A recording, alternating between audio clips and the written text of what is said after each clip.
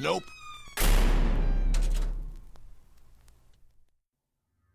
While driving through the rural landscape of northern Montana, I noticed something strange.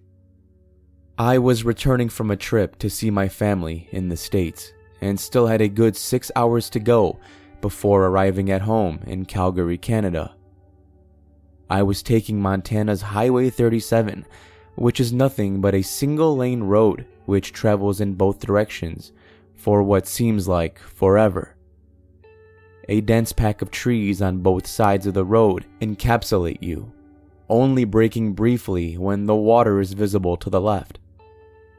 The road was barren and lifeless, which isn't unusual, although a little eerie to me for some reason.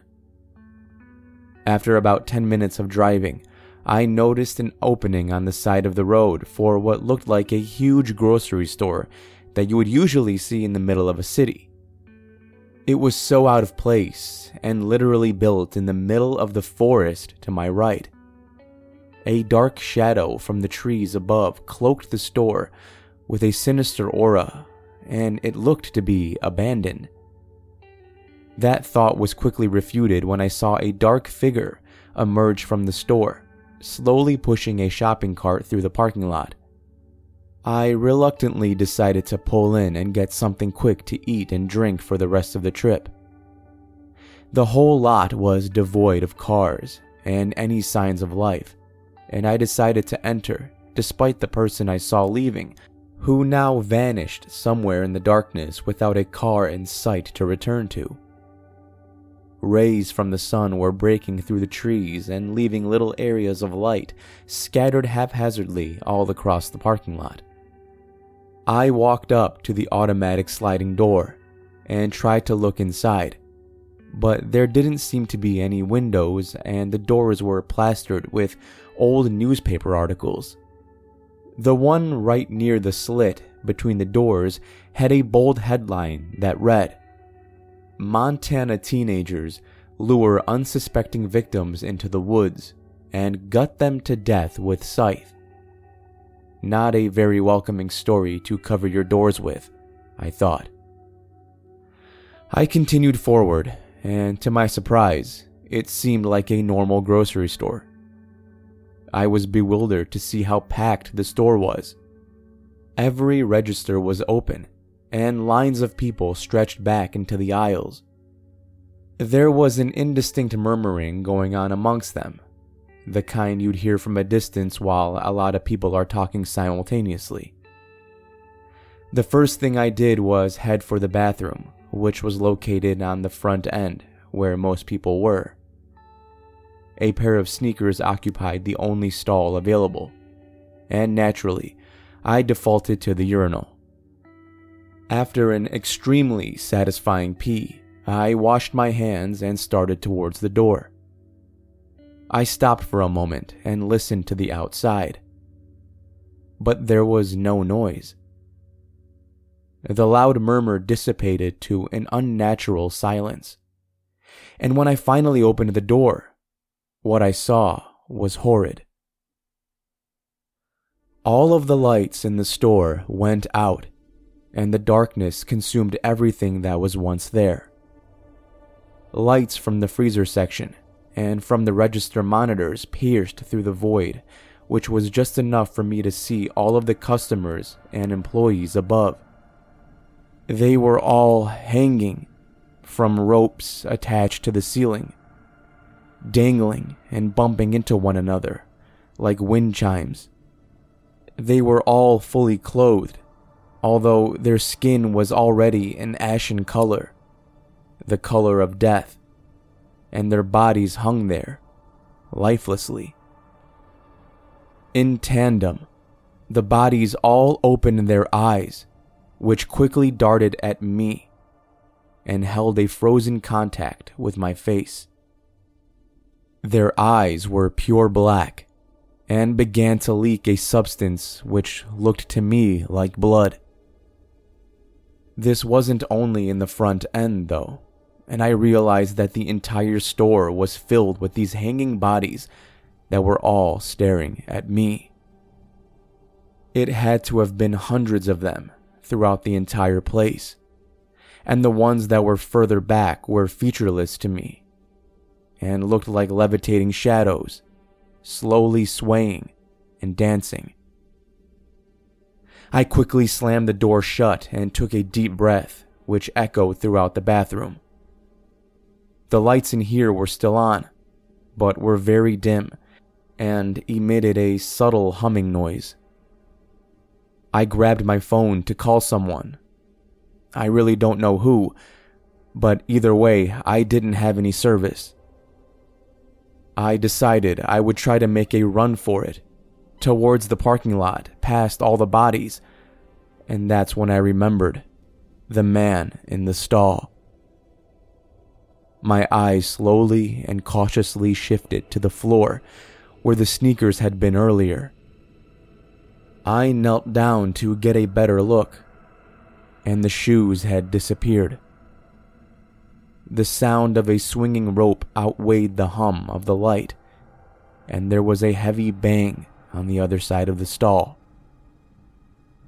Again, I slowly shifted my head up, and it was exactly what I was expecting. Another body, hanging from the ceiling, staring at me with its cold black eyes. I let out a scream, and without hesitation, bolted for the door, and then sprinted for the main entrance. My body slammed into the door, and it wouldn't open even though I was standing on the pressure plate. I grabbed the fire extinguisher to my left, and relentlessly smashed into the glass on the door, but yielded no results.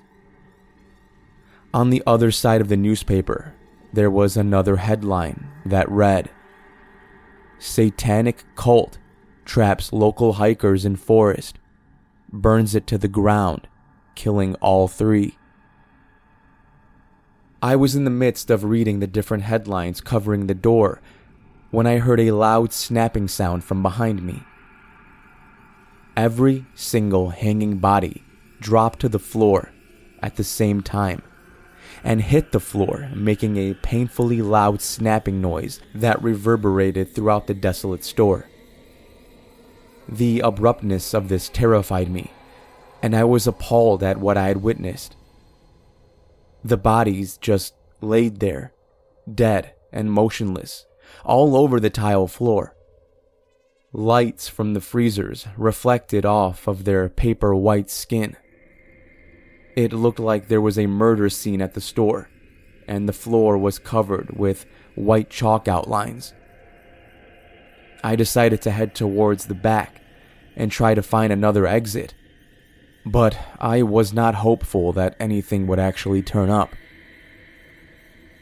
While passing a register, I decided to examine one of the corpses and see if I could draw any conclusions from there. I turned it over so it was facing me, and I was disgusted when I saw the face. Its eyes were now sewn shut, ears cut off, nose missing, and a wide mouth stretched across the bottom of its face. I checked a couple more of the bodies, and they all possessed these same horrifying features, including a long bruised line across the neck from the rope. I was suddenly interrupted by a loud hissing noise coming from the store's loudspeaker that quickly ceased and was followed by a slow and raspy breathing noise. I looked around the store nervously, trying to find the source of the sound coming from the loudspeaker, and I saw that one of the bodies was now standing at one of the registers across from me. It was holding up the microphone to its elongated mouth, hunched over the till, and looking down aisle 6 at something. The noise continued for another 2 minutes as I stood and watched in shock, trying to be as quiet as possible. While walking backwards to keep my eye on it, I tripped over another body behind me, and the breathing noise completely stopped. Staying on the floor, I heard sluggish footsteps from somewhere in front of me that were moving to the left. I peeked out from behind the register and saw that this creature, I won't even refer to it as human anymore, was walking slowly in my direction. It was once a woman with short and curly brown hair, extremely tall in height and very bony. It was wearing a black dress which included a see-through black veil in front of the face. I could see that it also had the sewn eyes and flat area where the nose should have been. I slowly got up and started walking towards the right where the aisles were. But as soon as I got a couple of steps away, its empty face rapidly locked onto me. It let out an ear-piercing screech and a subsequent hiss in my direction from across the room. This was when I decided to run. Run faster than I ever have previously in my life. It was a challenge to jump over the bodies covering the floor, but I had no choice. The steps from behind me got louder and more intense, turning into an all-out sprint. I looked back for a second and saw it right on my trail, probably about 6 feet away at most. It was flashing its teeth at me and hissing aggressively when I saw the stitches pop out from where the eyes should have been. The thread flew to the ground, and 2 bulbous black eyes, angry eyes, stared into my soul. Eventually, we reached a staircase that led to the basement. I say we because it was still sprinting behind me, now growling, and I was still running. I bolted through the swinging door. I ran into the first door I saw and slammed it shut, locking it. Thank God there was a lock, and finally caught my breath. It was smashing itself into the door and making slow progress to break it, but gave up after a few more minutes. I heard it retreat back upstairs after this, making a fast-paced pitter-patter noise on the rubber-cased stairs. Right now, I am still locked inside this room, and I am sending this out of a desperate plea for help to anyone or anything that might be listening. I beg of you to contact the Montana State Police and send them here to save me. This store has no name and was just generically labeled as a grocery store on the outside sign. It is on the right side of the road, about halfway up Montana Highway 37, and is completely surrounded by tall pine trees. I am losing all hope here, and have thought about committing suicide with the rope I found earlier in this room. I have reason to believe that more of them are waking up, because the intercom keeps chiming in with new noises, hisses, gurgles, scratchy breathing, and groaning. These noises are echoing throughout the small room where I'm trapped. I'm also hearing multiple footsteps from directly above me. If I had to guess, I would say there's roughly 3 or 4 of them now. I'm sending this message with the remaining 3% of battery on my cell phone. I found a weak signal down here that is still too faint to call anybody. I hear them coming down the stairs again, this time much slower, and there are more footsteps. Not humans, though. I can hear the ungodly noises spewing from their vile mouths. Somebody, please, help me, before I become one of them. Thank you for tuning in to this week's edition of the Nope Too Creepy podcast. If you want to learn more about the author of this story, just check the show notes and you'll find all the necessary links. If I haven't earned it already, I hope this is the week you choose to follow or subscribe on whatever platform you're listening on. Until next time, everybody, this is Dan David, reminding you all to stay safe out there. I'll be seeing you in the next episode. Nope.